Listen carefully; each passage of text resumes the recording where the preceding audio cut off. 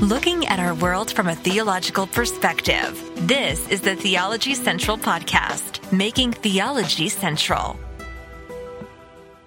Good afternoon, everyone. It is Thursday, March the 30th, 2023.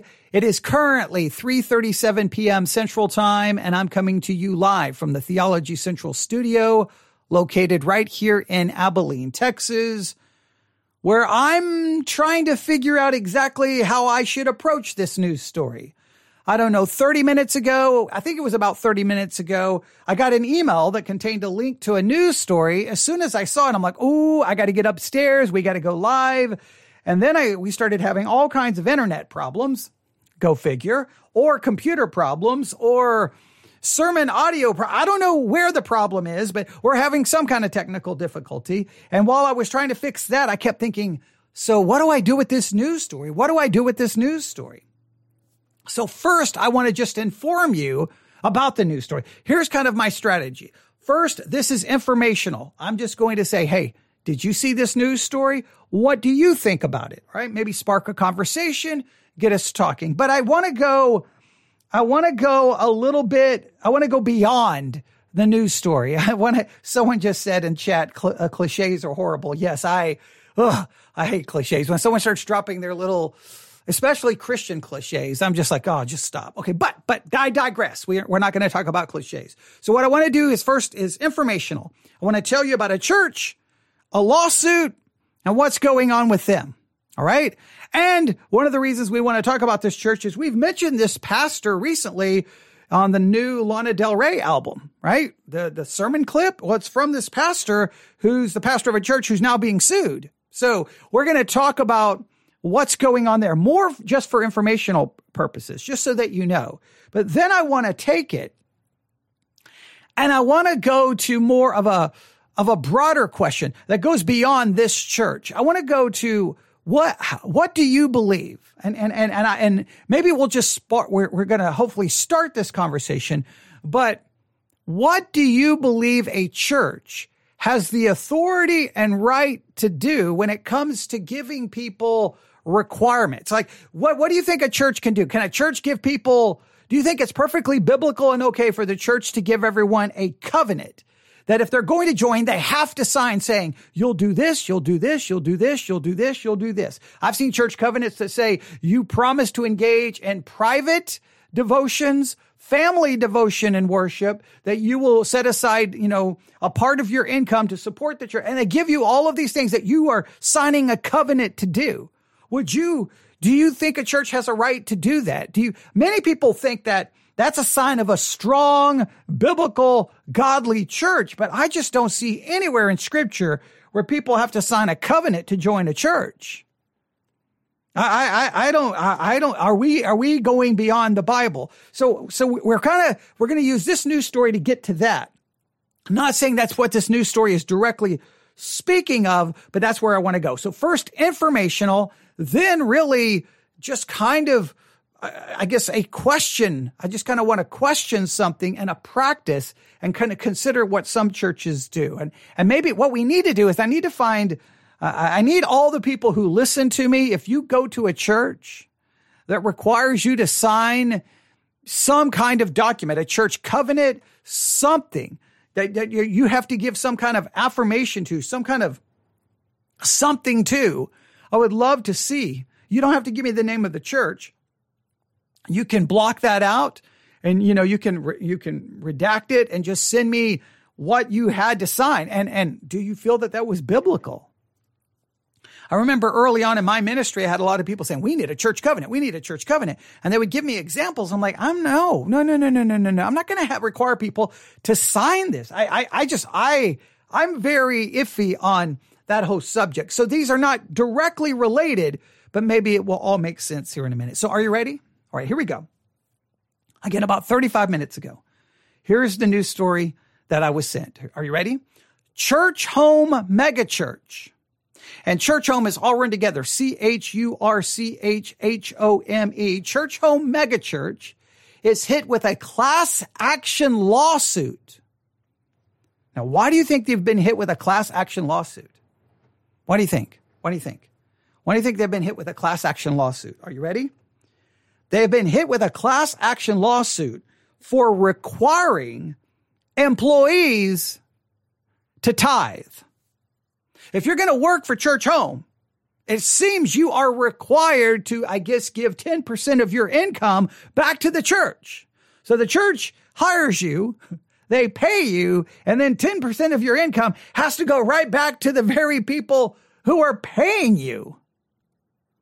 What do you think? What do you think? Does that sound bad? Now, wait, we got to hear the story, but the headline sounds questionable.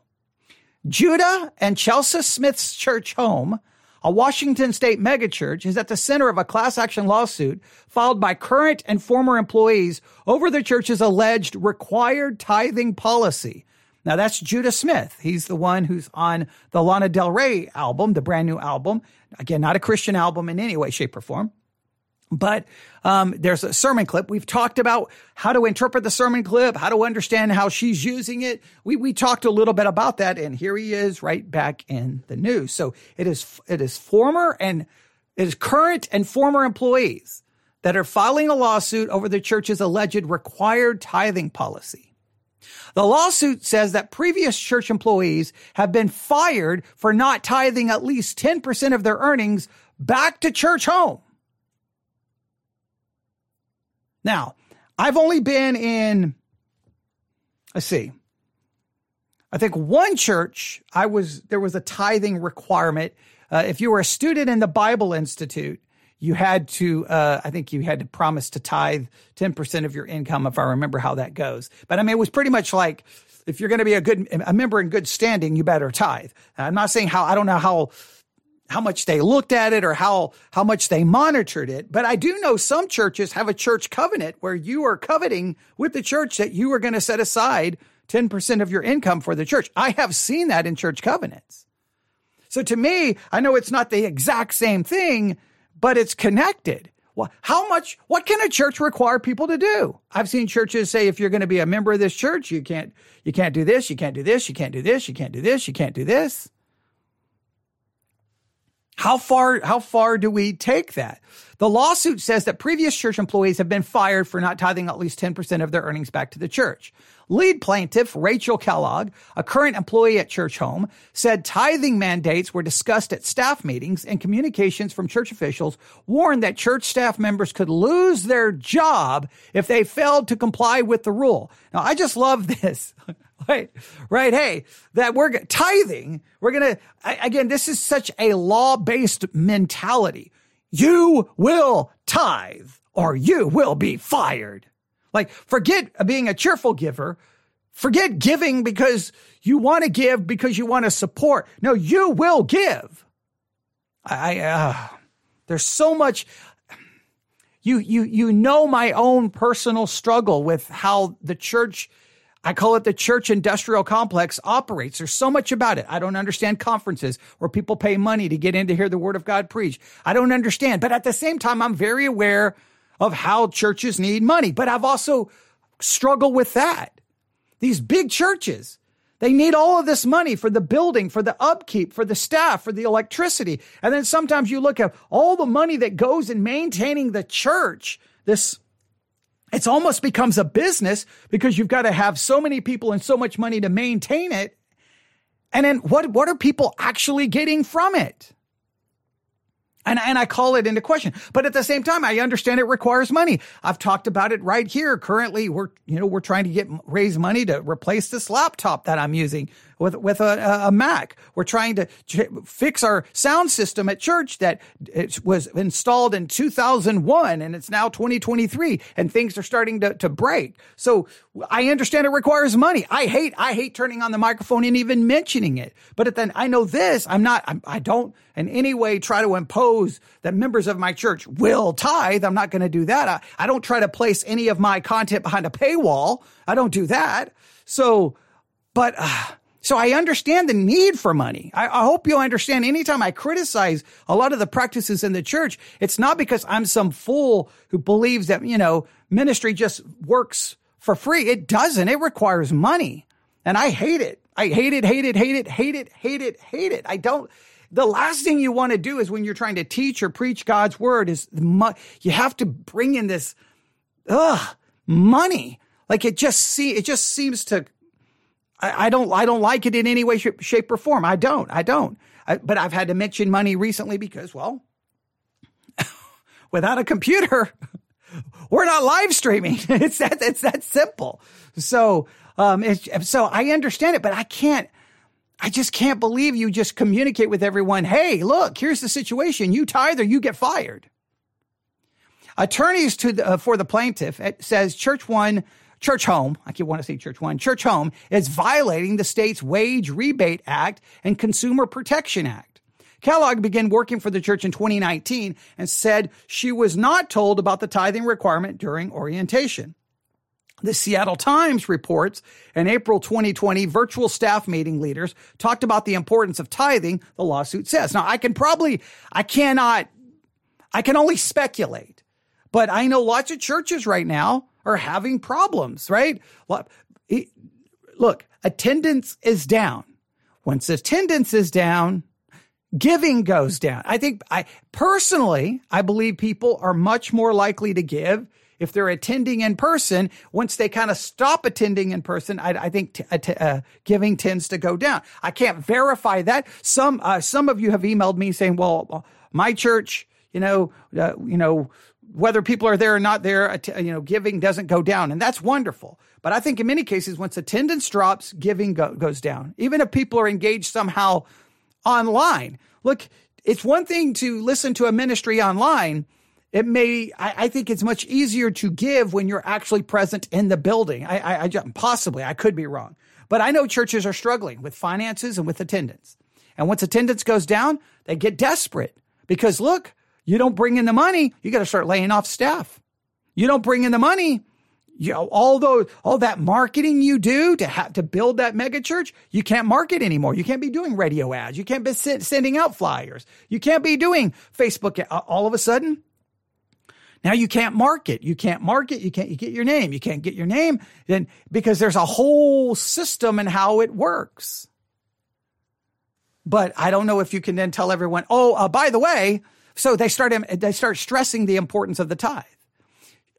They go on to quote this individual. I'll be very honest. People have already been transitioned and moved on and fired because they were not tithing. Judah Smith reportedly said in the meeting, he added that tithing was a black and white issue and even more important than the religious rite of taking communion. Wow. Tithe is more important. Now, that's what he reportedly says. We don't know if that's actually what he said. That would be crazy for someone to say. It may be more important than taking communion as far as the survival of your church. Okay. I can tell you that. Look, I'm a little small church. I'm a pastor of a little small church in the middle of nowhere, Texas. We lose just a little bit. Sorry. Where we can't, now the good thing, they're basically, our bills are basically just internet ministry, electricity and heat. Okay. That's it. But we don't really do much else. But I know that you lose enough money and you're in trouble. Your lights are getting turned off. You don't have electricity. You don't have power. Your internet ministry goes bye-bye, whatever. Kellogg says she set up an automatic payment of 10% of her salary to the church. But she then was injured in a car accident. Her car was totaled, and then she lost her rental home. She stopped tithing in 2021 to cover her financial hardships. Wait, what? You had to stop tithing to cover your financial hardships? I thought if you tithe, heaven was open and you would get 100% back. Okay, I'm being a little facetious. She said that the West Halliburton chief creative officer wrote her that she needed to resume her tithing ASAP. Ben Sorte, Kellogg's boss, then wrote to her in 2022, "It is my expectation that you get in rhythm with our company policy on tithing." Please note, our company policy on tithing. When the church starts referring to itself as a company, when the church starts using terminology to describe itself as a business, when the church operates as a business, I'm sorry, it's no longer a ministry. It says, while I understand the complexities of finances, this is an expectation for all church home employees, and you need to correct this pattern immediately. It sounds like what we should do as a boss inside a church and someone is having financial hardship, the church should be coming to help the person with the financial hardship. But what do I know about Christianity? I don't know. I to this day, sometimes when I look at Christianity, I don't even recognize it anymore. I don't even know what it is. It's I don't know. It's politics. It's business.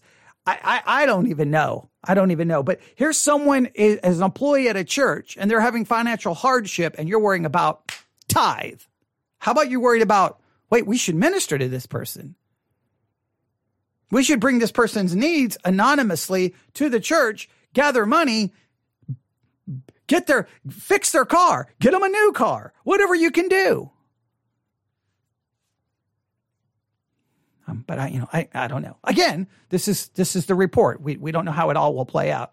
A church home lawyer said the First Amendment protects a church's right to restrict employment to those employees who choose to abide by church teaching.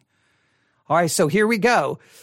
So their argument is, hey, the church has a right to do this because we hire people who choose to abide by church teaching. So this is, in other words, because we're a church and we teach the tithe, then you must abide by it. And if you don't, you're fired, making then the tithe a legalistic requirement. How far can churches go in adding all of these rules? How can a church say, hey, if you're going to be a member of this church, you got to sign a church covenant and you will do private devotions. You will do family devotions. You will not forsake the assembly. You will tithe.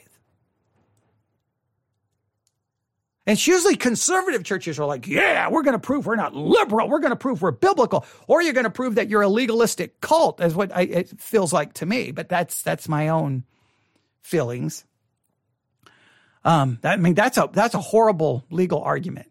It says, for many years, said the statement, this is from the church lawyers, Church Home Statement of Faith and Employee Handbook have included a statement on tithing. Church Home believes the Bible invites Christians to tithe. And tithing is the worshipful act of paying the first 10% of our income to God, given in an attitude of faith and a response to what Jesus has already given us. Well, it doesn't sound like it's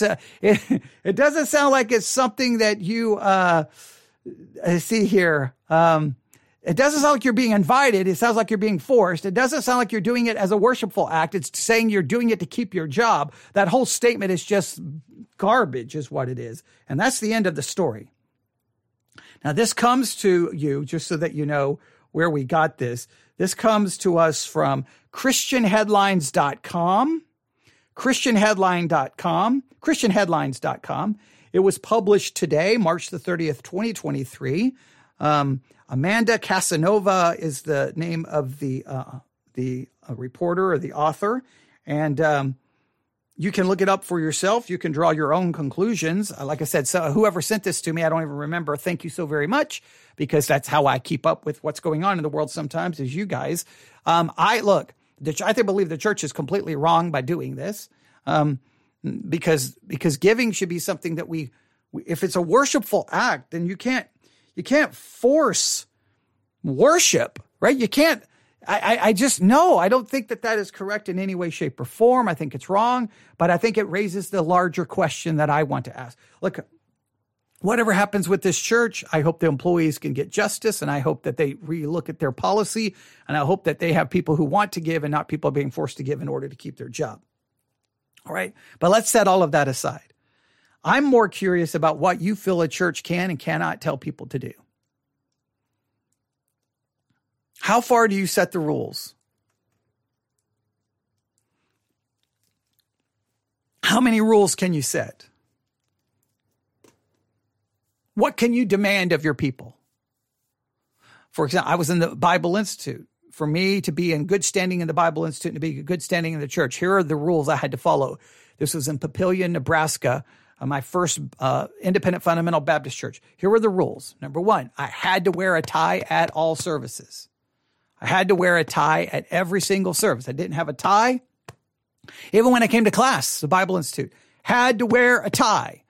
I didn't wear a tie. I had to wear the tie. And it was just like, what in the world? Okay, so I had to wear a tie. I had to have, your hair couldn't touch your collar. I didn't have a problem. I was in the United States military, so that was good. That was good to go. I don't think we're even allowed to have a beard. There was all these like rules like this. I could not go to a movie theater. I could go to Blockbuster and rent all the movies I wanted, but I couldn't go to a movie theater. I know that's bizarre. Wasn't supposed to be listening to contemporary Christian music or secular music. I could only listen basically to hymns. I think Southern gospel was halfway okay. So there was movies, our wives could not wear pants. They had to wear a dress. Let's see, what other rules? We had to tithe 10%. Had to be at all church services. There was a list of rules. And basically in the church, even though those rules were somehow said that those were for the men in the Bible Institute, there were basically the expectation for everyone in the church. And if anyone violated any of that, they were basically seen as a threat or rebellious.